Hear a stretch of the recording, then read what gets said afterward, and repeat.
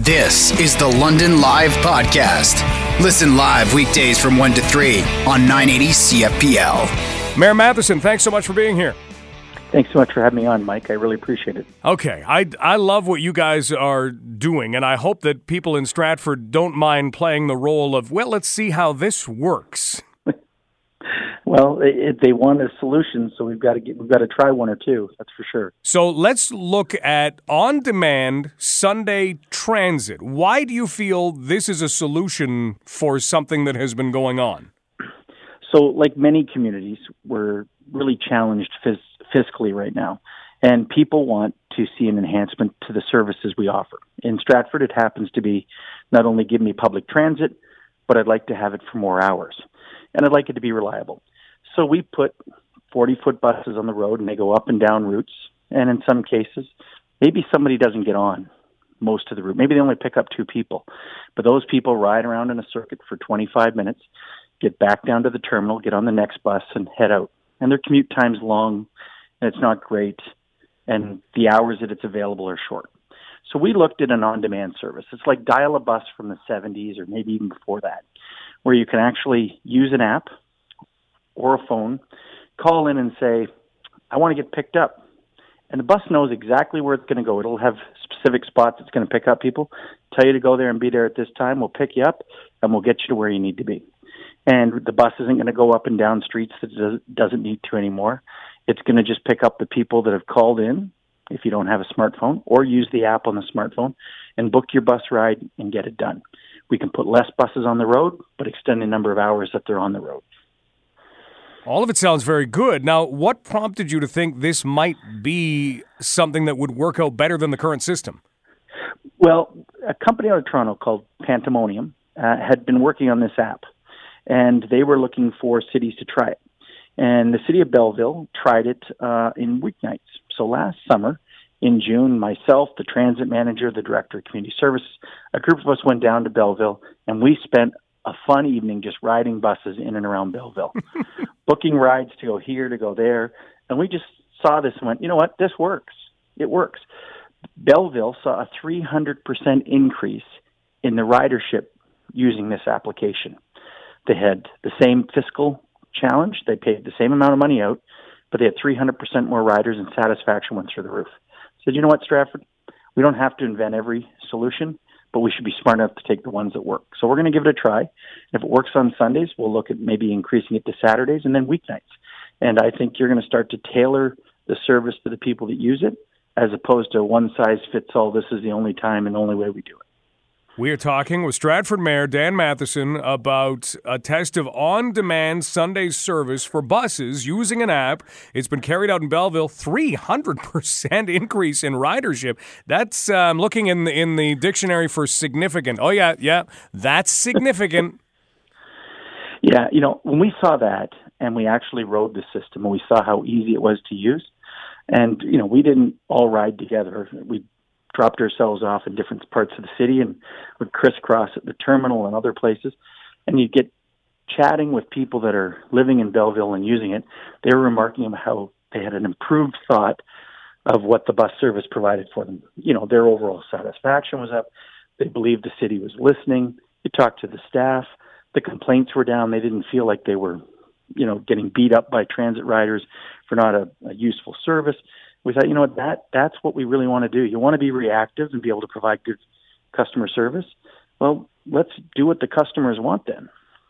Makes sense, and it makes a lot of sense. And who would have thought an app and buses would go hand in hand? Now, Mayor Matheson, if I look, Belleville's population is about 50,000, maybe just over 50,000. I'm starting to think in bigger cities whether this might even be a consideration, or would this be better for smaller cities? Well, what I think it could be is a hub and spoke model. So I think the hub of any large city, whether it's the Dundas East-West run, the Richmond North-South, or the Wellington North-South, any of those runs probably need to have structure around them. But if you're off into, say, certain areas of the city, well, then maybe that's where this could be used and maybe be a little bit more effective.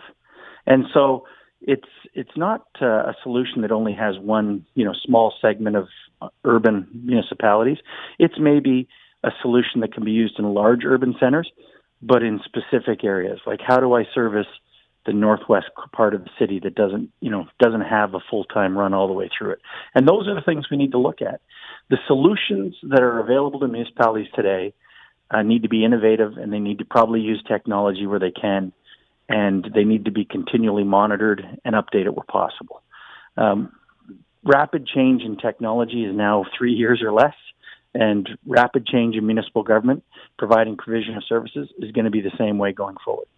Stratford Mayor Dan Matheson joining us. So, Mayor Matheson, for anybody who's still trying to get their heads around this, because you have ridden buses in Belleville with this app presumably in your hand, take us through how it works again. So what I do is I'm standing at my house, and I say I have to be at the Loyalist Mall for 8 p.m., and it's now 6:30.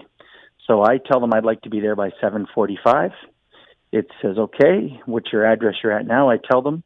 They say the closest stop we're picking up at is at this stop. Let's say it's a block and a half away. Here's where it is. And I say, okay, book the ride. It automatically goes into a system. It gives me a GPS tracker on that bus so I know whether it's on time or behind time. And I head to that corner. And it updates the route for the driver. And based on your time to be picked up and where you need to be dropped off, which is more important, where you need to be dropped off and what time, it chooses a route for the bus, knowing that it's got to get back to the terminal, drop me off, and the other bus has to take me where I'm going. And it continually updates it. And the driver, instead of following a preconditioned route that they've done for the last year, it says, comes up and says, turn right at Frontier Road coming up. Turn right, go down, stop 18. Somebody's there, great, get on. They confirm, I say I'm passenger whatever. It says, did you get passenger whatever? I hit yes. Updates it, says okay, and it just keeps doing that. And the system uses artificial intelligence to keep programming it. And the driver just listens to where he has to be. And we're talking about something that's the equivalent of Pong right now. We're not talking about something that is the equivalent of a soon-to-be PS5 game. This is in its infancy. Yeah, this is in its infancy, and it's good. The company out of Toronto that set this up was a startup, and 3 years ago they came up with this concept. They refined it. They've worked with Belleville Transit to really put it out, and we talked to them at the same time about a year and a half ago and thought, okay, you only really need one beta site. So we let them get set up in Belleville, and then we went down and tried it.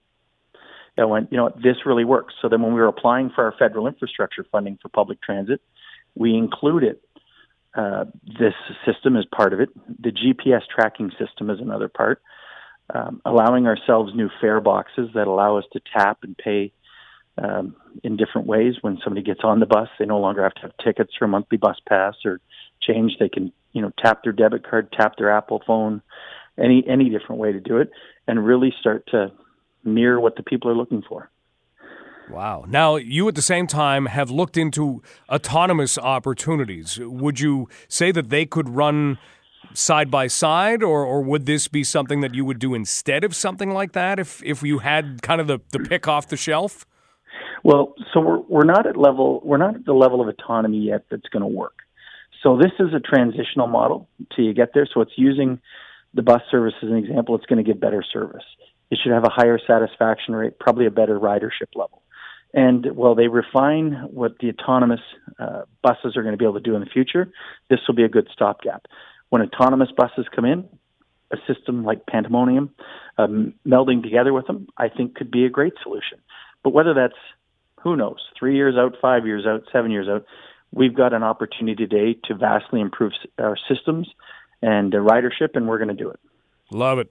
Mayor Matheson, thank you again for being willing to say, hey, you got something? We'll give that a shot, and then doing it. As far as a timeline goes in Stratford, this is being tested on Sundays. Is there a timeline when we could head to Stratford and do what you did in Belleville and just kind of ride around?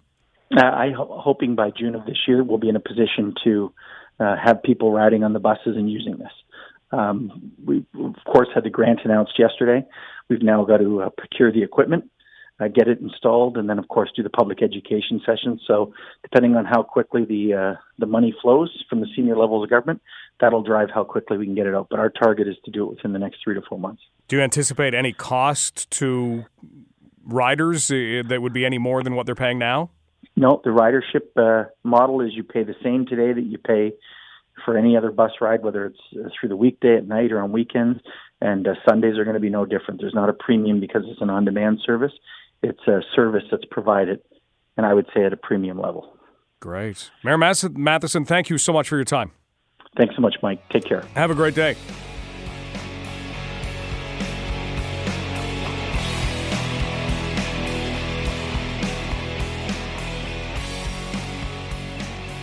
Stuart, thanks so much for being with us today. Yeah, my pleasure. Let's kind of look at where this comes from, because you've been following this in a number of different ways, but you look at one particular case. Can you describe that case? Yeah, I mean, the case I looked at a bunch of cases, but the one I focused on in the story today was a fellow from Ottawa. Some of your listeners may recall back in 2015, there were a group of ISIS supporters in Ottawa that were arrested by the RCMP. They were planning to travel to Syria to join ISIS, and they were stopped. One of them was actually arrested at the airport in Montreal as he was on his way out of the country. And they were part of a larger group in Ottawa. And so they were arrested. They were eventually convicted of terrorism offenses, and that was in 2016, and they were sentenced. And the issue that we're exploring today has to do with the length of their sentence and what they've done during their time behind bars. Because when we looked at one of these guys in particular, he remains radicalized. And in fact, when we look back at all of the terrorism offenders that were released in the past year, and there were 5 of them, if you look at the parole records, they say that 4 of them were still radicalized. And I guess this sort of became an issue worth exploring for us after the incidents in the UK, where you may recall there have been 2 recent attacks, one in February, conducted by radicalized terrorism offenders who had very recently been let out of prison. In the case in February, the guy had only been out for 1 week, and he went out and attacked people and was shot dead by the police. So it raises a number of issues that we're kind of exploring today in terms of how we treat those that have been arrested and convicted of terrorism offenses. We're talking with Stuart Bell, national online investigative journalist with Global News, and we're looking at radicalization of individuals who then go to prison and come out still radicalized. Would this be something that does appear on their parole record? Is that where it's coming from, where the parole board or whatever it happens to be that they appear before says, are you radicalized? And they say, yep, and then they just continue on and end up getting paroled? Well, I don't think it's that easy. What happens is... every offender is entitled to be released after 2/3 of their sentence has expired. So as these terrorism offenders have come up for what's called statutory release, the parole board has looked at them and tried to decide whether it's really safe to send them back into society. And the parole board can't stop them from being released, but they can impose some conditions. And part of the issue is that the sentencing in Canada has been quite short relative to what we see in other jurisdictions. The terrorism sentences that have been handed out since 2016 have been mostly 7 years or less. But then when you do the court math and you give them time and a half credit for the time they served in custody before they were convicted, and then parole and statutory release, it becomes quite a bit shorter. So just to give one example, your listeners may recall, Rahab Dugmosh was a woman in Toronto who tried to join ISIS, and then she went into a Canadian Tire store armed with a butcher knife and started attacking people. That was in 2017. She was convicted, and she was sentenced last January 2019 to 7 years. But when you do all the math, she is actually already eligible to be released on parole, on day parole. Later this year, she'll be eligible for full parole. So the question that raises for us, I guess, is that limited amount of time enough for somebody like that, who was very, very extreme in her ideological commitment and to violence? Is that long enough for somebody to become de-radicalized? It's a great question. Now, in terms of where this could go, is this something that legislators would have to examine and make changes to, or could this go in a different direction? Well, I think what's happening right now is we found that the parole boards are kind of struggling. They're left at the very, very end of the process where people have been sentenced, they're being let out, and they're still radicalized. And so the parole board is sort of scrambling to try and put restrictions in place for them so that they won't go out and harm people. But the issues that it does raise that we may want to look at have to do with the length of the sentences that are being handed out by the courts, and also the programming that's offered in prisons, because at the moment we really have no programming in Canadian prisons to deal with radicalization. There was a decision by corrections to just do this, to treat violent terrorist offenders through existing programs. So, they're a bit different. So the question arises, do we need to do something to try and help these people get over their commitment to radical violence? Right. Well, thank you for shedding light on this. Thank you for your continued work on these stories, Stuart, and thanks for the time today. Thank you.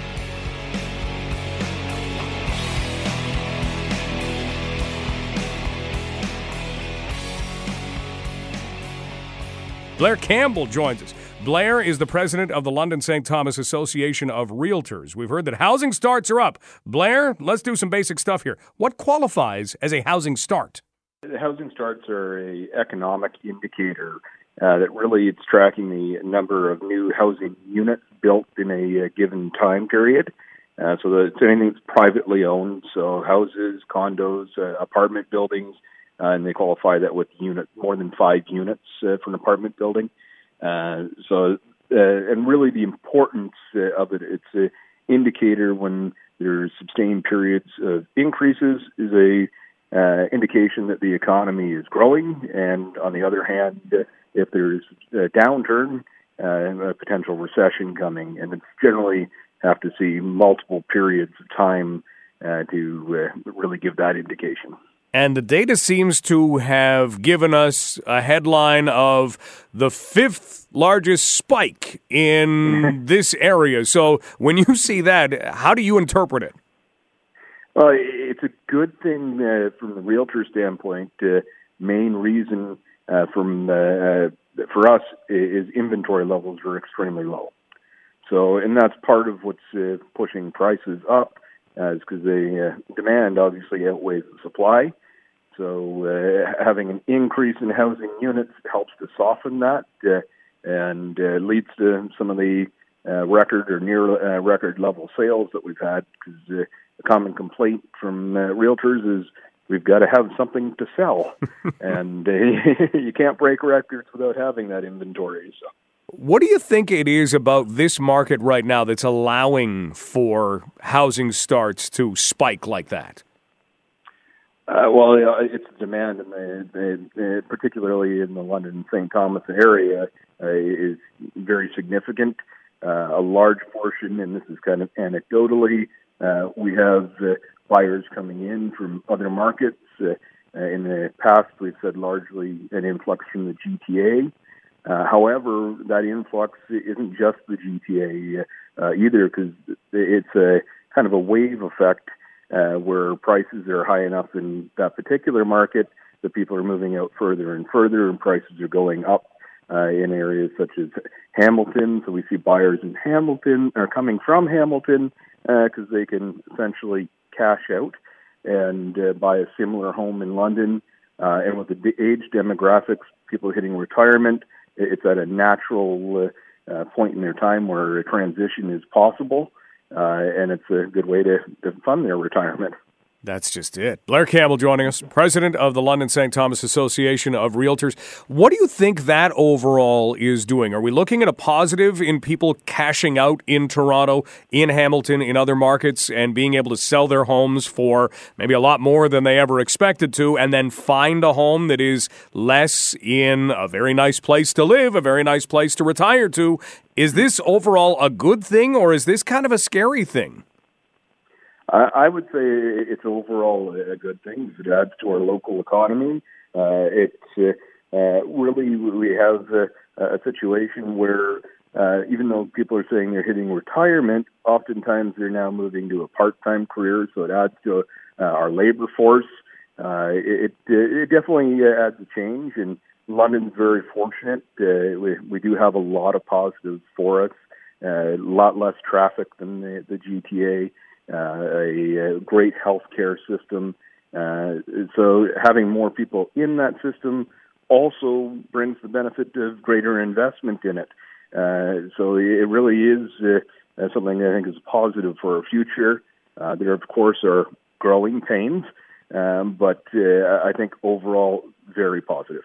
At the same time, we are seeing housing prices rise, and those may never go back to previous levels, right? It's like saying, well, the bubble will burst in Toronto and Vancouver sometime. It just hasn't yet. And we have to look at London specifically. For a 30-year period, we had very small increases in housing values. So it's a bit of sticker shock over the last 3-year period where we've had rapid inclines in pricing. But really, I think there's an effect that we were lagging behind because we have had a very conservative market for a long time. We are still the fourth most affordable major market in the country. So I think we're still very well positioned and not going to see a decline in the foreseeable future. Blair, thanks so much for the insight. All right, thank you. You've been listening to the London Live Podcast. Catch the show live on weekdays from 1 to 3.